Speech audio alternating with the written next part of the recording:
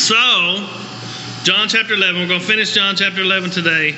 I could have done the whole chapter last week and just got through, but the last part of John chapter 11 teaches something really important, and especially it's important when you go through, hard times in your life, trials, tribulations, suffering of any kind, and those things are coming. And it's something we've talked about before when we've talked about suffering and all those things. We know that verse, that the one that we quote all the time that says, God works all things together for good for those who love Him and those who are called according to His purpose. But sometimes it's hard to, especially when you're the one suffering. I've said this before.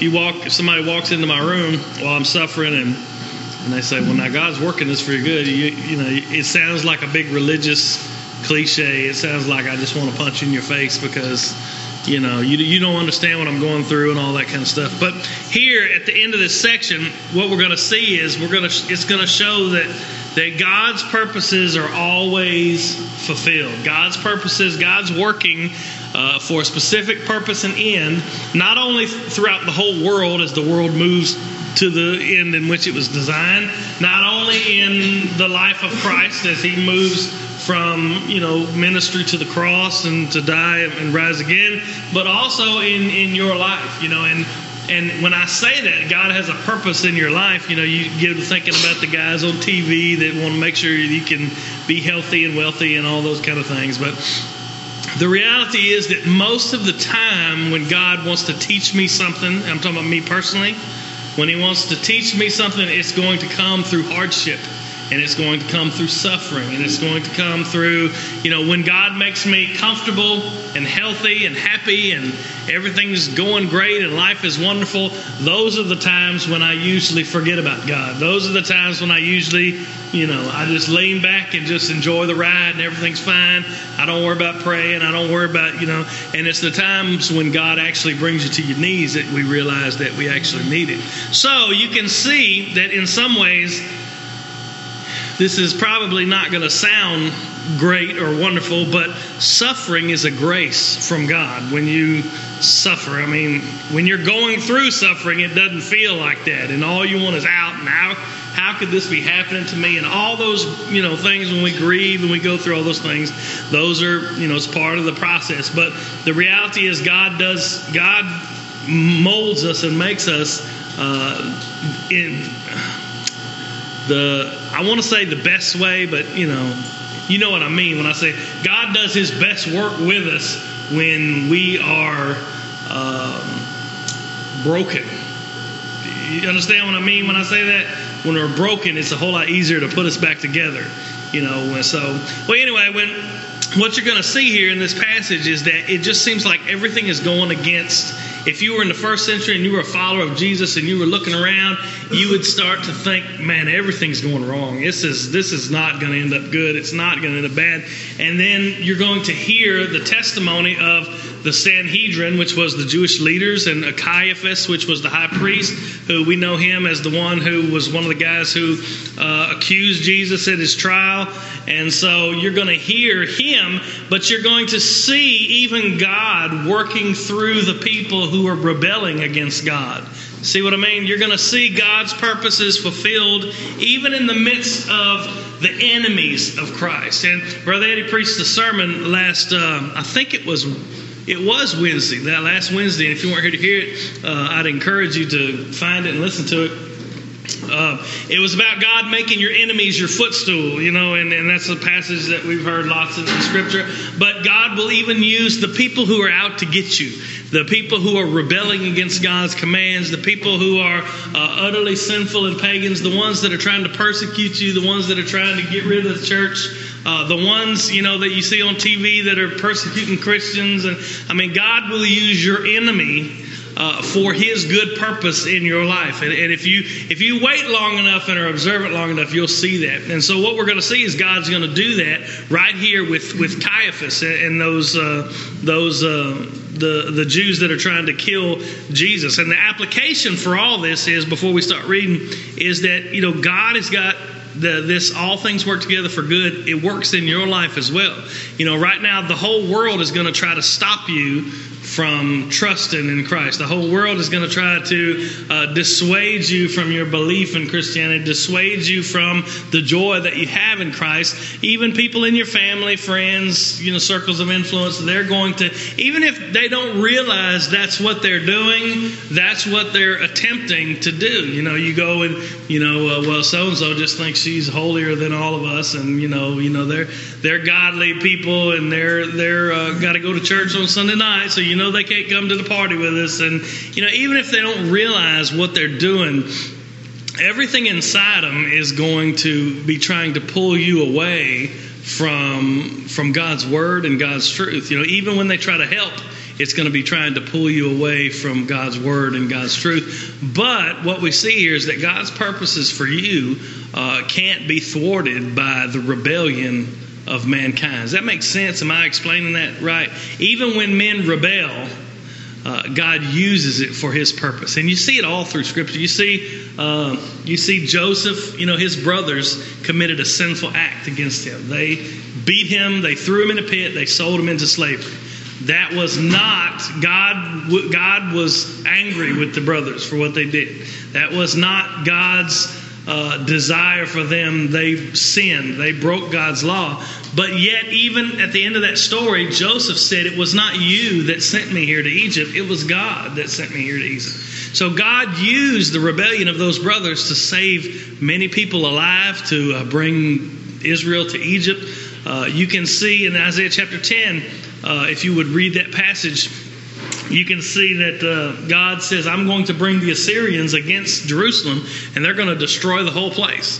And they're going to kill everybody, and they're going to just be the rod." He calls them the rod of my judgment. And then in the same chapter, Isaiah chapter 10, He turns around and judges Assyria for what they did to His people. So you see that God is going to use even the rebellion, the sinfulness of people for good, for a good purpose in your life, for those who love Him, and a good purpose for the world as the world moves toward the end of history, where God comes and consummates all things, and new heavens, new earth, and all that. Y'all with me? Yeah. Any questions before we start? No? Quiet? Okay.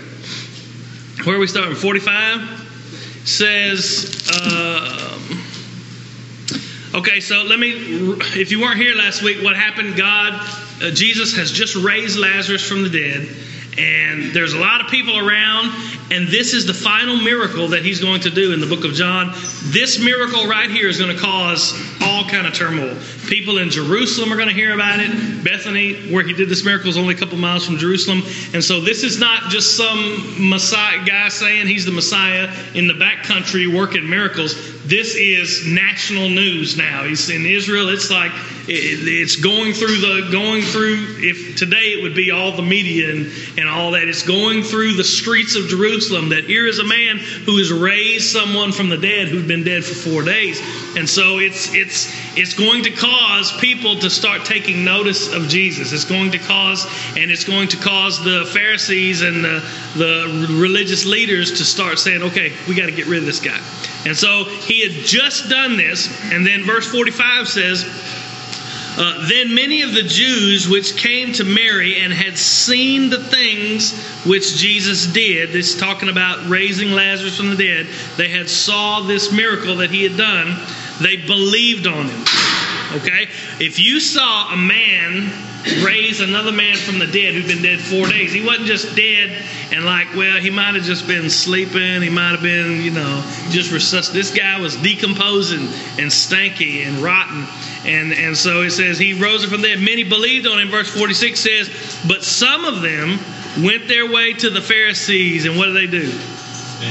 They snitched Him out. They told on Him. They told what things Jesus had did. Why do you think they went and did that? You got one group that believed on Him and trusted on Him. One group that ran to the Pharisees and told Him. Why? Why do you think they told Him? You think they knew the Pharisees was going to be after Him? Yeah. Maybe they get some money or something. Maybe. Just out of meanness. Yeah, out of hateful. I mean, I don't have the right answer. I'm asking you what you think. Maybe they thought they'd get favor, if they thought they were doing God's work. Yeah, that could be very true. They thought, You know, that these guys are the leaders, the religious guys, so we need to go tell them this guy's messing up their deal. Most religious people don't believe it, and I could see a lot of people going, if he was really the Messiah, then they would get behind him. I'm going to tell them so. Yeah. That could be very true. I think that's very good. Or they might think that, hey, they need to know because here's our Messiah. That's true too. They may need to know. Maybe you don't know. Well, no. Well, I think that their motives are the way that it's set in contrast. Some believed, some ran and told. It seems like to me that their motives are not good. So that's just. I mean, that's just me thinking. So, you know, I wouldn't build a whole religion out of that or nothing. I'm just saying that's just me thinking. They went and told what Jesus done. It's the same story that we've seen over and over again in John. You've seen belief, unbelief. You've seen light and darkness. You've seen people who, when the preaching of the gospel is heard, they're convicted at the heart, and the Holy Spirit comes and takes that gospel and starts convicting them and showing them their need for a Savior, revealing the truth about Jesus. And then you've got another person sitting right next to them who hears the exact same gospel preached, hears the exact same thing, and instead of conviction and repentance and all those, you get rebellion, you get anger, it's the same way today. Two people are going to sit in service together after Sunday school here, and they're going to hear the same message. They're going to see the same. Brother Eddie's going to preach one message to all of us together. One guy sitting right here will be convicted, repent, trust in Christ because the Spirit has come and take that gospel and brought it down to his heart and just opened him up to understand these things. And another guy's going to be texting through the whole service. He didn't really care. He's going to be thinking about getting a cheeseburger after service or whatever. And so you see the same thing over and over again. Now, think about this for a minute. I want you to really put yourself in their position. These people, the people that he's talking about, were the mourners. You know, they were, maybe some knew the family, maybe some were hired by the family to be mourners at Lazarus' funeral. And all of them came. They followed Mary out to where she was going. They thought she was going to the grave, but she went to Jesus instead. And then Jesus said, "Show me where you laid him." And they brought him there, and all these people are standing around, and they know they've been there for 4 days. They know the guy's been dead for 4 days. They knew that, there was no coming back from dead. He was deader than a doornail. He was already rotting. They had, in those days, they wrapped him in spices and ointments with rags, not so much to preserve them, but just to keep the stink down, because they just stunk. And so they knew that he was dead, and then they saw Jesus come and just say, "Lazarus, come forth." And then this dead guy got up and walked out of this tomb. So imagine seeing that. You know that it's undoubtable in your mind. You can't doubt that the guy was dead. You can't doubt that the guy is now alive. You can't doubt that Jesus came and raised this guy from the dead. How could you not believe after seeing such a thing? He was still wrapped too. He didn't come out. Yeah, he was wrapped in the stuff. He was still wrapped in his... And they had to take it off when he got out. People still do that all the time. I know. But because their hearts are still hardened. They're still blind. As going with John, they're still blind. The blind man said, "I don't know much. I just know that I was blind, but now I can see." Well, they're still blind because they want to. They're still so consumed in their own selves, their sin, that they're just looking for, like Valerie said, they're just still looking for a way to work up that ladder, I guess you said, that social ladder. Yeah. Have you ever felt like that about people that you talk to and your family, friends, whatever? It's like, I wish you would just open your eyes and see what I'm saying. And it's, after a while, it makes you feel like maybe I'm doing this wrong.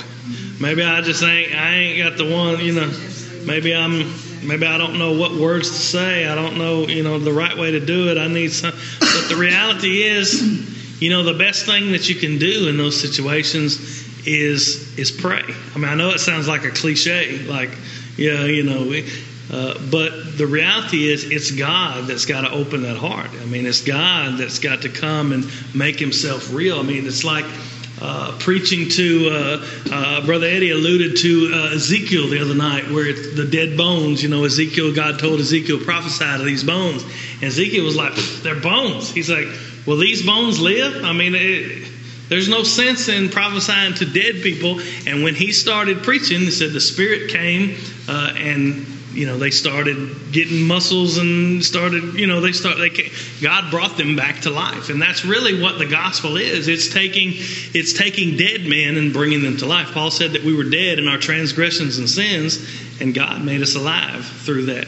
So we see that. Now I want to show you it's a picture of, we're going to focus in on the Pharisees and the ruling council, the religious leaders. And what it does is it shows us like a close-up of man's unbelief. It says in verse 47, after they came and they told the Pharisees, it says, then gathered the chief priests and the Pharisees a council, in verse 47, and they said, what do we, or literally it's what are we doing, for this man doeth many miracles. If we let him thus alone, all men will believe on him, and the Romans shall come and take away both our place and our nation. Now, this is a picture of how we reason our way to unbelief. We reason our way to unbelief because we just find some way to justify it. Now, think about this. The people that we were talking about a moment ago that maybe you have been talking to or that you can't understand why they can't get it. We got that. We got how they reason out of unbelief. But I want to show you also that we do it in our own hearts. Like God says, do this in His Word, and we don't do that. And then we'll say, well, you got to understand the circumstances I was in. It was just, we will find any little loophole to try to make sure that we don't do it God's way. And that's what we see here, is that these men should have known more than anybody else on the planet. I mean, think about this. These men, more than anybody else on the earth at that time, knew who the Messiah was going to be as far as what He would do. They knew the miracles that, it says in Isaiah and many of the prophets that when the Messiah comes, He's going to heal the blind and raise the dead, and He's going to do all these things. They were in a position, because they were studied in the Scripture and knew the Scripture better than anybody else at the time. They were in a position to know that this was the Messiah when they saw Him doing these works, and they rejected Him, not because they didn't understand, not because they didn't really get how, this could all work together, but they rejected Him because, number one, they didn't want all the people believing on Him. Number two, that they thought that if they let Him go and do what He was doing, the Romans would come away and they would take away their nation and their place. So what you see is they were afraid of losing their social status. Yeah, their authority, their social status, their authority. If everybody goes away to believe on Him, look at verse 47. Verse 48. It says, if we let Him alone, all men will believe on Him. Okay. Now understand, the dude just raised a dead guy. Okay, He has just raised a man from the dead. That demonstrates beyond a shadow of a doubt that he is from God. Only God can raise people from the dead. It's a fact. Only God can do that. And so, in the face of this miracle, they knew it was true. They had Lazarus right there, to prove it. They had the Scripture that told them that's what the Messiah would do. And they had the testimony of all these people that had came and said, oh, Jesus has just raised Lazarus from the dead. They knew beyond a shadow of a doubt that this man had just raised Lazarus from the dead. But rather than understand that He is from God, and if we're going to get on God's side, maybe we need to go at least talk to Him, bring Him in, submit to Him, do those things. They said, if we let Him alone, everybody's going to believe on Him. They were more, and what's really, really strange about this is their job was, as priests and Pharisees and rulers in the temple, their job was to bring men and women to God.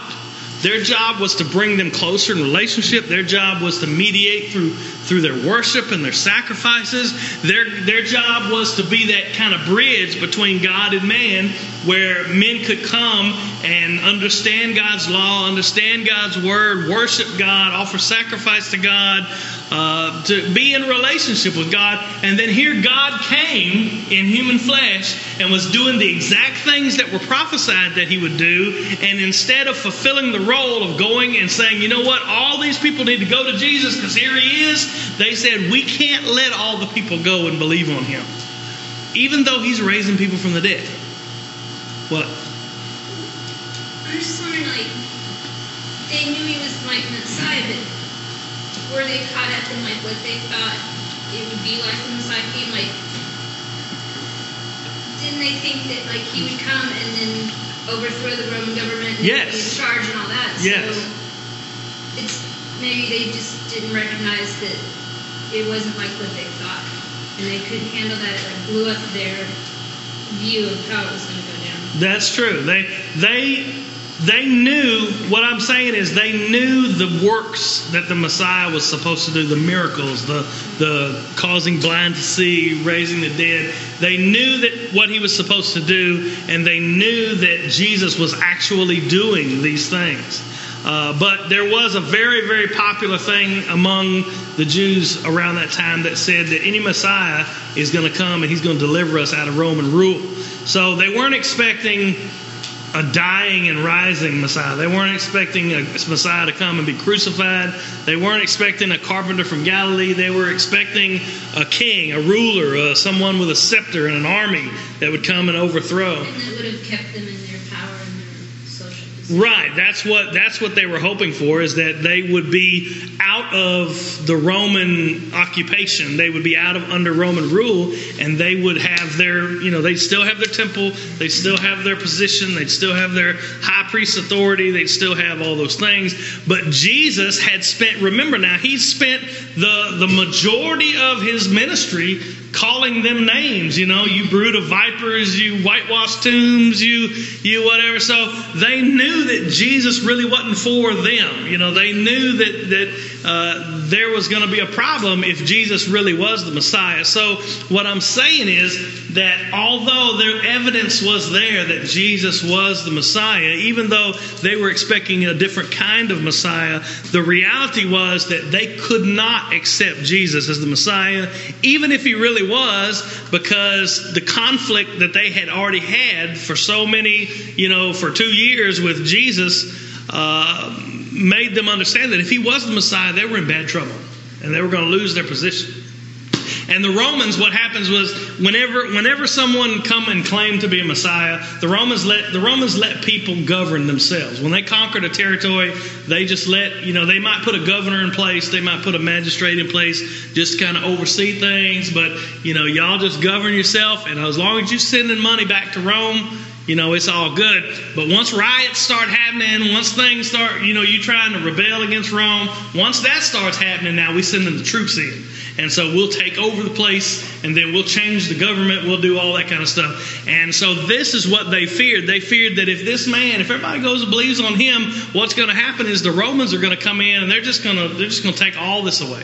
We won't have the temple anymore. We won't have our authority anymore. We won't even have a nation anymore. And I love how it says our. It says, verse 48 says, if we let him thus alone, all men will believe on him, and the Romans shall come and take away both our place and our nation. So you could say that they were, worried about, because Israel is the people of God and the temples where God is worshipped, and they're worried about, losing that. But it seems to me that they were more concerned about losing their own personal stuff. Their own personal authority, their own personal, you couldn't rule over the people anymore if you're not the priest. If the Romans come, you couldn't prosper by the people. These guys were rich now. I'm talking about rich, upper echelon of society here. If to be a priest in a temple was not just, you were a holy guy and all. I mean, you were a Pharisee. You were well known in the streets. People looked up to you. You were honored. You were somebody. I mean, that was a status symbol. And so they would lose that. They would lose authority. They would lose the money that they're making. People coming and bringing that offering. People coming and buying animals to be sacrificed in the temple at really, really high prices. And so you would lose all that kind of stuff. You would lose there was people didn't need you to get to God if they could get to God through this carpenter in Galilee. Does it make sense? Now, you might be thinking, well, how does that apply to me? But we should see that we do that all the time. If I follow what God has said here, I'm going to lose all this. I'm going to lose, my house, my rapport with my coworkers, my status among the community, my friendship with this person, my whatever. We do that all the time. That's just a fact of life. That's an everyday thing. It reminds me of, there was a man, he was about to make a decision. He used to go to church here. He was about to make a decision that, concerned me. It was a friend of mine. And so I called him on the phone and I said, just tell me one thing. Would Jesus approve of what you're fixing to do? And he said, no. He said, but I have to do what's right for my family. See what I mean? So what he was saying was, I know this is what God wants me to do, but if I do it God's way, I'm going to lose out. God's way is not the best way. This way, I'm gonna be able to keep what I got. I'm gonna be able to keep my money, my prestige, my whatever it is that you have. If you have a business or if you have relationships that you are very important. If you have, I'll tell you a perfect story. I tell the youth all the time. When I was in seminary, a lot of the classes I did were online, and so you're taking a test online. What happens is they'll post the test, and when you click on it to take the test, you got a time limit, and so you won't have time just to go hunting. You ain't got all day, and you can't stop and come back later. You get one shot at it, and it's like 15 minutes. And if you don't finish in 15 minutes, then you don't finish. So it's kind of like that's how they keep you, honest, right? And so I studied. It was Old Testament, and you think Old Testament would have been easy, but this was not just about what's in the Bible. This was about how historians had viewed the Old Testament and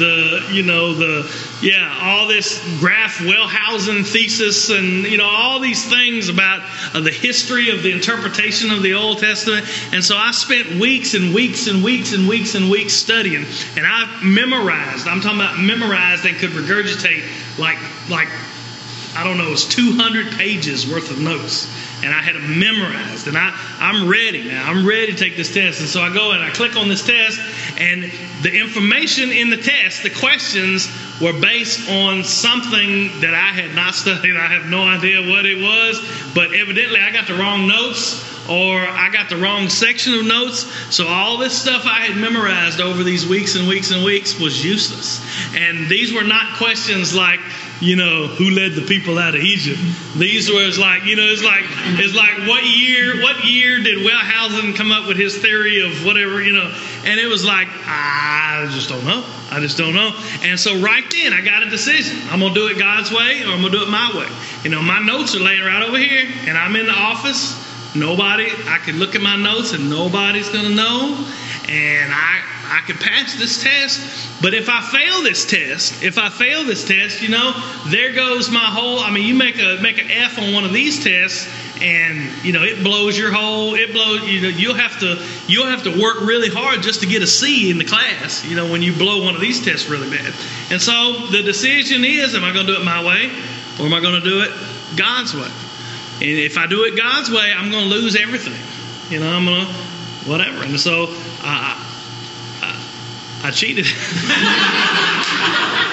I did. You was expecting a different answer, wasn't you? I guarantee you, I looked at my notes, I passed, I made a B, and it's all good. All right, I'm glad y'all learned a lesson. See y'all later. No, I did. I guarantee you, I looked all in the notes. I cheated all just some. Didn't you feel bad? Yeah, well, I ain't finished with my story yet. She's like, this dude's teaching me Sunday school. The next day, that afternoon, it just got to wearing on me bad. It got to wearing on me bad. I kept seeing myself preaching somewhere, and knowing that the whole time I'm preaching, I never would have been here if I hadn't cheated. You know what I mean? I could see myself getting up into a pulpit 30 years from now, getting ready to preach a message, and it's still coming. The only reason you got your degree is because you cheated. You cheated through your, and it was just something I couldn't live with. And so now I've got another decision. I've got to call my professor and tell him I cheated. But then if I do that, guess what's going to happen? You get the boot, man. They don't play around with that kind of stuff. I mean, you're getting kicked out of seminary. And therefore, I'm going to lose everything. And so I had the same choice again. Do you call and get kicked out of seminary, do it God's way? Or do you just go with it? You know, you can make it. Well, thankfully, the Lord worked on me so hard. It took a couple days because I wasn't easily persuaded. But I did call it. And I mean, I'm talking about I'm a grown man. I was, 30-something. I was probably 35, 36. And I remember I was standing in the driveway and I'm just crying like, I cheated. Oh my God. You know, called this professor and he was like, well, let me look, what test was it? And I told him and he goes and I don't know what he's doing. I'm just waiting. And I'm like, that's it, man. I'm out. I'm gone. It's over. And, he got back on the phone. He said, Mr. Vallada? I said, yes, sir. He said, you took the wrong test. I said, oh, never mind. No, he said, you took the wrong test. He said, that's why it didn't go. You know, I told him the whole story. And he said, that's why I didn't go with any of your notes, because you took the wrong test. And so they ended up just because, you know, I guess he had too many students or whatever. They just let me keep what I had, knowing that, you know, I didn't get it the right way. They let me keep the grade, you know, and so it worked out. But that was just a blessing from God. The reality was that it might have, I mean, he was well within his right to can me because what I did was bad wrong. But it comes, that's the kind of thing what we're talking about here. The Pharisees had a choice. We're either going to go and let this man from Galilee do his thing, be the Messiah, show us the way to God, or we're going to hold on to all this stuff we got. We're going to hold on to this prestige and this authority and all this stuff, and we're going to have to get rid of him. And so they chose to do what we often choose to do. You know, we choose to do it our own way rather than to do it God's way. We choose to hold on to our worldly things because we think if we do it God's way, we're going to lose. We're going to lose out. And isn't that Satan's oldest lie? I mean, that's the oldest lie. He came and told Eve, he said, you know what? God really doesn't care about you. He just don't want you to be like him. You know, if you eat this fruit, you won't really die. You'll just know good and evil. You'll be like God. And that's what he's keeping something from you. God's trying to make sure that you don't prosper. God's trying to make sure that you don't do well. He's trying to keep you from having a good life and all those kind of things. And so that's the oldest lie, and it's still the most pervasive. I can't tell you how many people have come, you know, and say in the midst of, like a husband cheating on their wife or a wife cheating on their husband, and you go in to counsel them and they're like, well, God wants me to be happy. You know, and it's like, no, not this God of the Bible here. You know, God doesn't want you to be happy by leaving your spouse and going off with another person, you know. And so the thing is, like, if I do it, but they know that intuitively. They know that God does not want me to commit adultery. But if I don't go off with this person, I'll never be happy, and God wants me to be happy. And see what I'm saying? If I do it God's way, I'm going to lose out. And if I do it my way, if I do it what I think is best, that's the way it's going to be prosperous and good, and I'm going to end up. We have that choice set before us every single day. And more often than not, I hesitate to say that more often than not, we choose our own way. We choose our own way. One thing that's been governed, and it's been governed since in John, and you know what you were talking about with your test, that goes against what God has said in His Word, is that we act out of our own will, out of fear. Fear of the what ifs. If I do this, I'm not going to, I'm going to fail seminary. If we allow Jesus to do this, we're going to lose our place. And in God's Word, He says, I come not in a spirit of fear, to give you power of sound mind. But, that's one thing in studying this chapter especially, is how much everything is so wrapped around the fear of what if. Yeah. I don't want to lose my stuff. Yeah. Yeah. And if I do this, I'm going to lose my stuff. You know, they've talked themselves out of everything they've been taught. Yeah. Out of the fear of losing out. Yes. Yeah, exactly. And that's the enemy. I mean, how many times has that happened to us? We don't do what the Lord is showing us and telling us to do because we're fearful. Yeah, absolutely. Fearful that it's not going to end up good. That's not our way. I mean, just to put it out there for what it is. But, you know, God, I know this is what you want to do, but this is not my way. Yeah, I know the Bible says, but you know. I'm scared. Every day. That's right.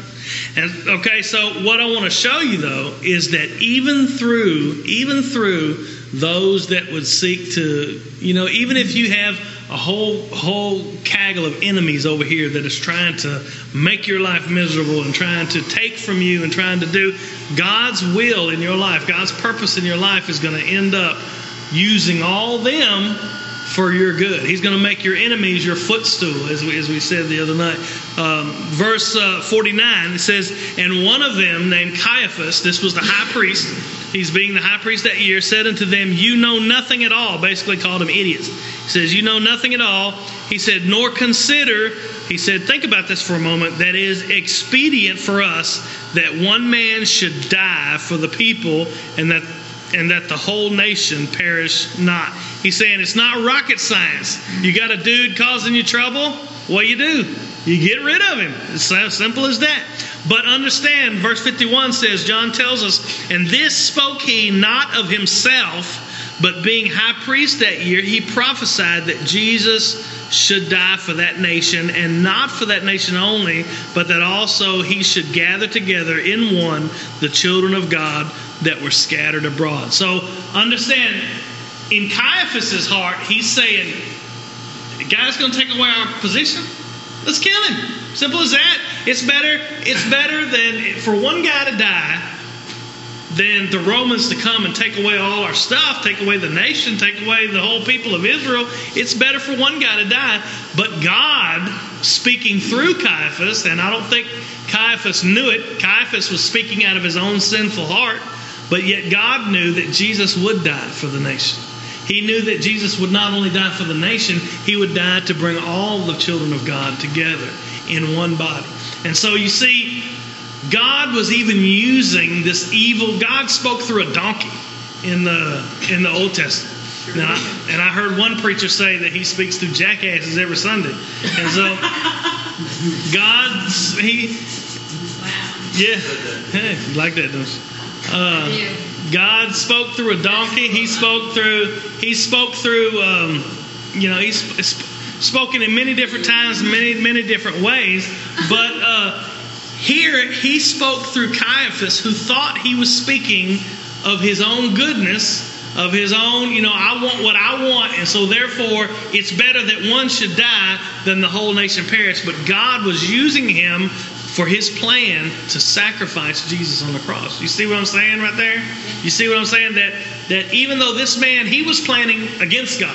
He was planning against Jesus. He was planning to do harm to God's plan, to do harm to God's will, to do harm to God's people. He was only out for himself, only out to get what he wanted, and yet God still, in his rebellion, God used him to accomplish his good purpose. The Father said before the beginning of the world, he said that Jesus was a lamb slain before the foundation of the world. 3 years earlier, John the Baptist had said, this is Jesus, the Lamb who takes away the sins of the world. It was prophesied over and over again that the Messiah would die. In Isaiah 53, it says that the Messiah would die. And so God was using even the man in his rebellion. God, he cannot, this is a picture of a man trying to rationalize his sin. Caiaphas is saying, look, we're God's people. This is God's nation. If this guy's getting in the way of us being God's people and God's nation, we're just going to get rid of him. But in the midst of that rebellion, God himself was working for the good, not only of the people, but for the whole world, because Jesus would die for the sin of the whole world. Does that make sense? That's really good news. I mean, that's really good news for me, because when people malign against me, when situations and circumstances come against me, and everything inside of me wants to cry, God, how could you do this to me? What is going on here? Why am I going through this? Even in the rebellion of people, even in the rebellion of men and women that are in our circle, even in the things that they attempt to scheme against us, to scheme against God's word and God's will, even in the political things, when people are coming against Christianity and you see all this crazy stuff going on in the news and you're wondering, the world what's going on and what's going to happen to us, we can take comfort in the fact that God is still in control. God has not left his throne, and he is still working all things for good. We may not understand how all this is happening or why all this is happening, but we can see now why Caiaphas and all these other people decided that Jesus had to die. We see God behind that now, because we know the story that the Father came and killed and poured out his wrath on the Son. It was the Father's will that he be crushed. It was the Father's will that he give himself. But if you were alive back then and you were following Jesus and all this was going on, you'd look around and you would be going, this is not good. This is bad. Everything's bad. It's a scary time to be alive, because they're all coming against us and they're going to kill us. Remember last week the disciples didn't want to go to Bethany.